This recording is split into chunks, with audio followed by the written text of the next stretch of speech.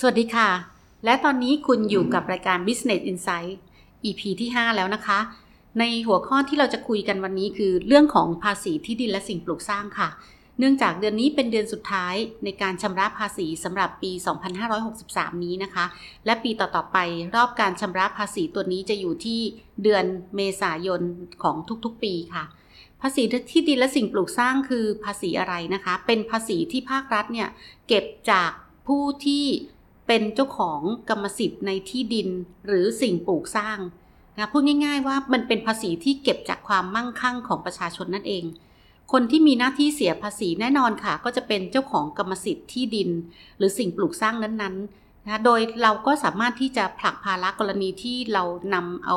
อสังหาริมทรัพย์เนี่ยค่ะหรือที่ดินและสิ่งปลูกสร้างเนี่ยไปให้กับผู้อื่นเช่าก็สามารถที่จะผลักภาระให้กับผู้เช่าเป็นผู้จ่ายได้ไม่เป็นไร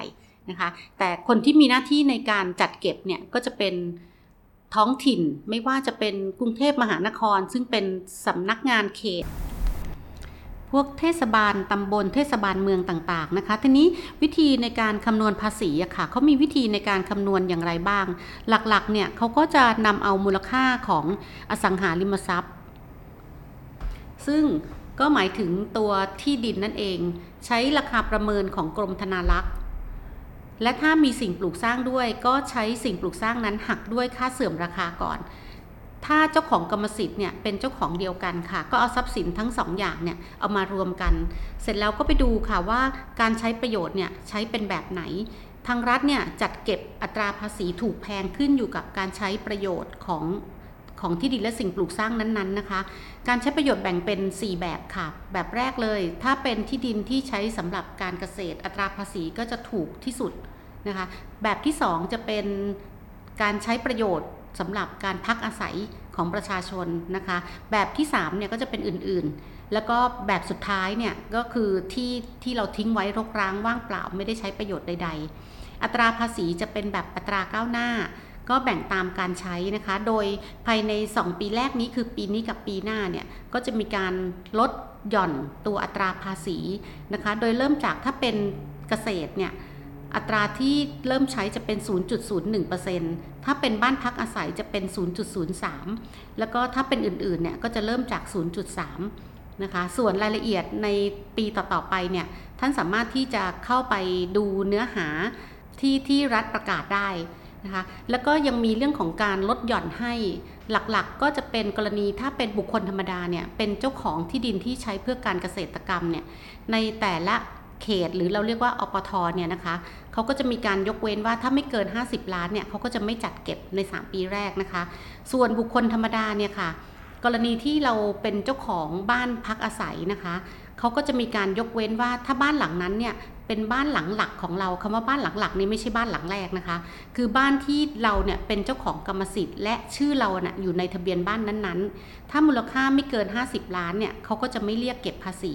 ส่วนที่เกินก็จะเป็นอัตราตามที่ได้กล่าวไปแล้วอะค่ะ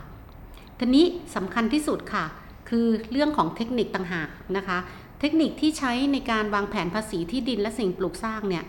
อันแรกเลยค่ะเขาบอกว่าให้เราเนี่ยลองรวบรวมทรัพย์สินที่เรามีทั้งหมดมาแล้วเราก็มาเช็คราคาประเมินจากกรมธนารักษ์ว่าในแต่ละชิ้นที่เรามีเนี่ยราคาประเมินตอนนี้เป็นเท่าไหร่แล้วเราก็มาดูเรื่องของการใช้ประโยชน์หลักๆที่วางแผนได้ง่ายถ้าเรามีที่อยู่อาศัยหลายหลังแล้วก็มูลค่าค่อนข้างแพงเพราะว่าบางคนก็อาจจะมีซื้อคอนโด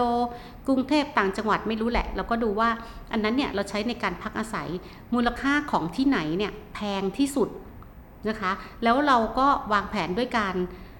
ย้ายชื่อเราไปอยู่ในทะเบียนบ้านเราก็จะได้รับยกเว้นสำหรับบ้านหลังนั้นซึ่งการเอาชื่อเราไปอยู่ในทะเบียนบ้านเนี่ยถือว่าบ้านหลังนั้นนะคือบ้านหลังหลักของเราส่วนหลังถัดๆไปที่เรามีอยู่หรือเรามีแล้วเราให้คนอื่นเช่าพักอาศัยอันนี้เราก็ต้องจ่ายภาษีนะคะแต่อัตราจะค่อนข้างถูกมากๆนะคะเริ่มตั้งแต่ 0.03 พูดง่ายๆว่าล้านละ300เท่านั้นเองก็ไม่ได้แพงอะไรนะคะทีนี้อีกวิธีหนึ่งในกรณีที่เรามีที่ดินแล้วโฉนดเนี่ยมันอยู่ติดกันแล้วใช้เป็นบ้านพักอาศัยแต่เราไม่ได้มีแค่1 โฉนดสมมติเรามี2 โฉนดนะคะวิธีการเนี่ยให้เรารวมโฉนดเข้าด้วยกันถ้ามูลค่ามันไม่เกิน50 ล้านเพราะเวลาเขายกเว้นเนี่ยเขายกเว้นแค่1 โฉนด กับอีกวิธีหนึ่งค่ะที่เจอปัญหาบ่อยๆคือบางทีเนี่ยเราซื้อกรรมสิทธิ์ในที่พักอาศัยเนี่ยแต่เป็นการซื้อร่วมกันไม่ว่าจะเป็นสามีภรรยาพี่น้องแม่ลูกพ่อลูกอะไรก็แล้วแต่คือถ้าเป็นการซื้อชื่อร่วมกันเนี่ยเขาจะยกเว้นให้แค่1หลังเนี่ยได้สิทธิ์แค่1คนเท่านั้นเพราะฉะนั้นถ้าเป็นเจ้าของ2คนเนี่ยอีกคนนึงควรจะย้ายชื่อทะเบียนบ้านไปอยู่หลังอื่นเพื่อจะได้ใช้สิทธิ์ยกเว้นในหลังอื่นที่ตัวเองเป็นเจ้าของกรรมสิทธิ์นะคะส่วนเรื่องของราคาประเมินของที่ดินซึ่งมูลค่ามันค่อนข้างจะสูงสำหรับที่บางแปลงที่อาจจะติดถนนเมนหรือถนนหลักเนี่ยนะคะอันที่จะทำให้มูลค่าของที่ดินราคาลดลงก็คือเรื่องของการแบ่งโฉนดนะคะแปลงที่ติดถนนเนี่ยราคายังคงเดิมก็เป็นราคาประเมินที่ค่อนข้างแพงส่วนแปลงที่ไม่ได้ติดถนนแล้วเนี่ยค่ะราคาก็จะถูกลงนะคะก็ลองดูว่าถ้าเราจะมีที่เอาไว้เก็บไว้เฉยๆเนี่ยเราก็ไม่จำเป็นต้องทำให้ที่มูลค่าสูงถูกไหมคะเพราะฉะนั้นค่ะเทคนิคที่เราน่าจะพอนำไปใช้ได้ก็คือเรื่องของการแบ่งโฉนดนะคะแปลงหน้าก็ยังราคาเหมือนเดิมละค่ะแต่แปลงหลังเนี่ยราคาก็จะถูกลงนะตามหลักธรรมชาติว่ามันเป็นที่มันห่างไกลจากถนนใหญ่นะคะส่วนที่บางแปลงที่เราทิ้งเอาไว้ว่างเปล่าเนี่ยถ้าเราไม่มีการนำมาใช้ประโยชน์ใดๆเลยเนี่ยทุกๆรอบ3ปีอะค่ะทางรัฐก็จะมีการจัดเก็บภาษีเพิ่ม0.3%หรือล้านละ 3,000 ซึ่งค่อนข้างจะแพงมากวิธีการในการจัดการนะคะก็คือใช้ประโยชน์จากที่ดินเนี่ยให้อยู่ในลักษณะของการทำเกษตรกรรมนะคะแบบที่ทำได้ง่ายๆเราก็ได้ยินข่าวอยู่บ่อยๆเช่นเรื่องของการปลูกมะนาวนะคะก็กฎหมายไม่ได้ห้ามค่ะว่าที่นั้นน่ะจะอยู่ในกลางกรุงเทพหรืออะไรก็แล้วแต่การปลูกมะนาวเขาก็จะมีกำหนดนะคะว่าต่อ1ไร่เนี่ยจะต้องมีจำนวนมะนาวกี่ต้นนะคะอันนี้ก็สามารถที่จะทำได้ปลูกกล้วยปลูกมะนาวแล้วก็อีกอันนึงที่เราสามารถที่จะทำได้ในเรื่องของการเกษตรก็คือการเลี้ยงโคนะคะเขาบอกว่า5ไร่อะค่ะมีโค1ตัวเท่ากับพื้นที่ตรงนั้นเนี่ยเป็นพื้นที่เกษตรกรรมแล้วถ้าเราเป็นบุคคลธรรมดาเป็นเจ้าของค่ะมูลค่าของที่ดินไม่เกิน50ล้านเราก็ได้รับยกเว้นภาษีแล้วนะคะเป็นไงคะเงื่อนไขง่ายๆที่นำมาฝากกันในวันนี้และทุกสิ่งอย่างค่ะสิ่งที่เราต้องจัดการค่ะก็คือการจัดการเรื่องทั้งหมดเนี่ยให้เสร็จก่อนวันที่1มกราเพราะว่าเดี๋ยวพอ1มกรา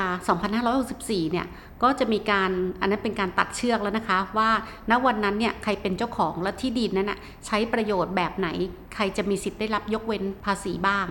งั้นพอเรา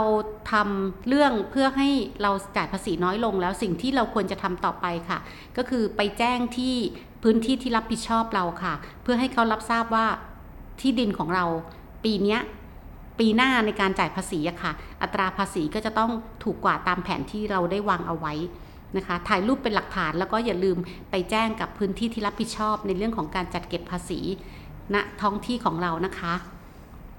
และสำหรับวันนี้เนื้อหาที่นำมาฝากกันก็น่าจะเป็นประโยชน์บ้างไม่มากก็น้อยนะคะพบกันใหม่ EP หน้ากับดิฉันประภาสรแก้วกอบศิลป์ Business Insight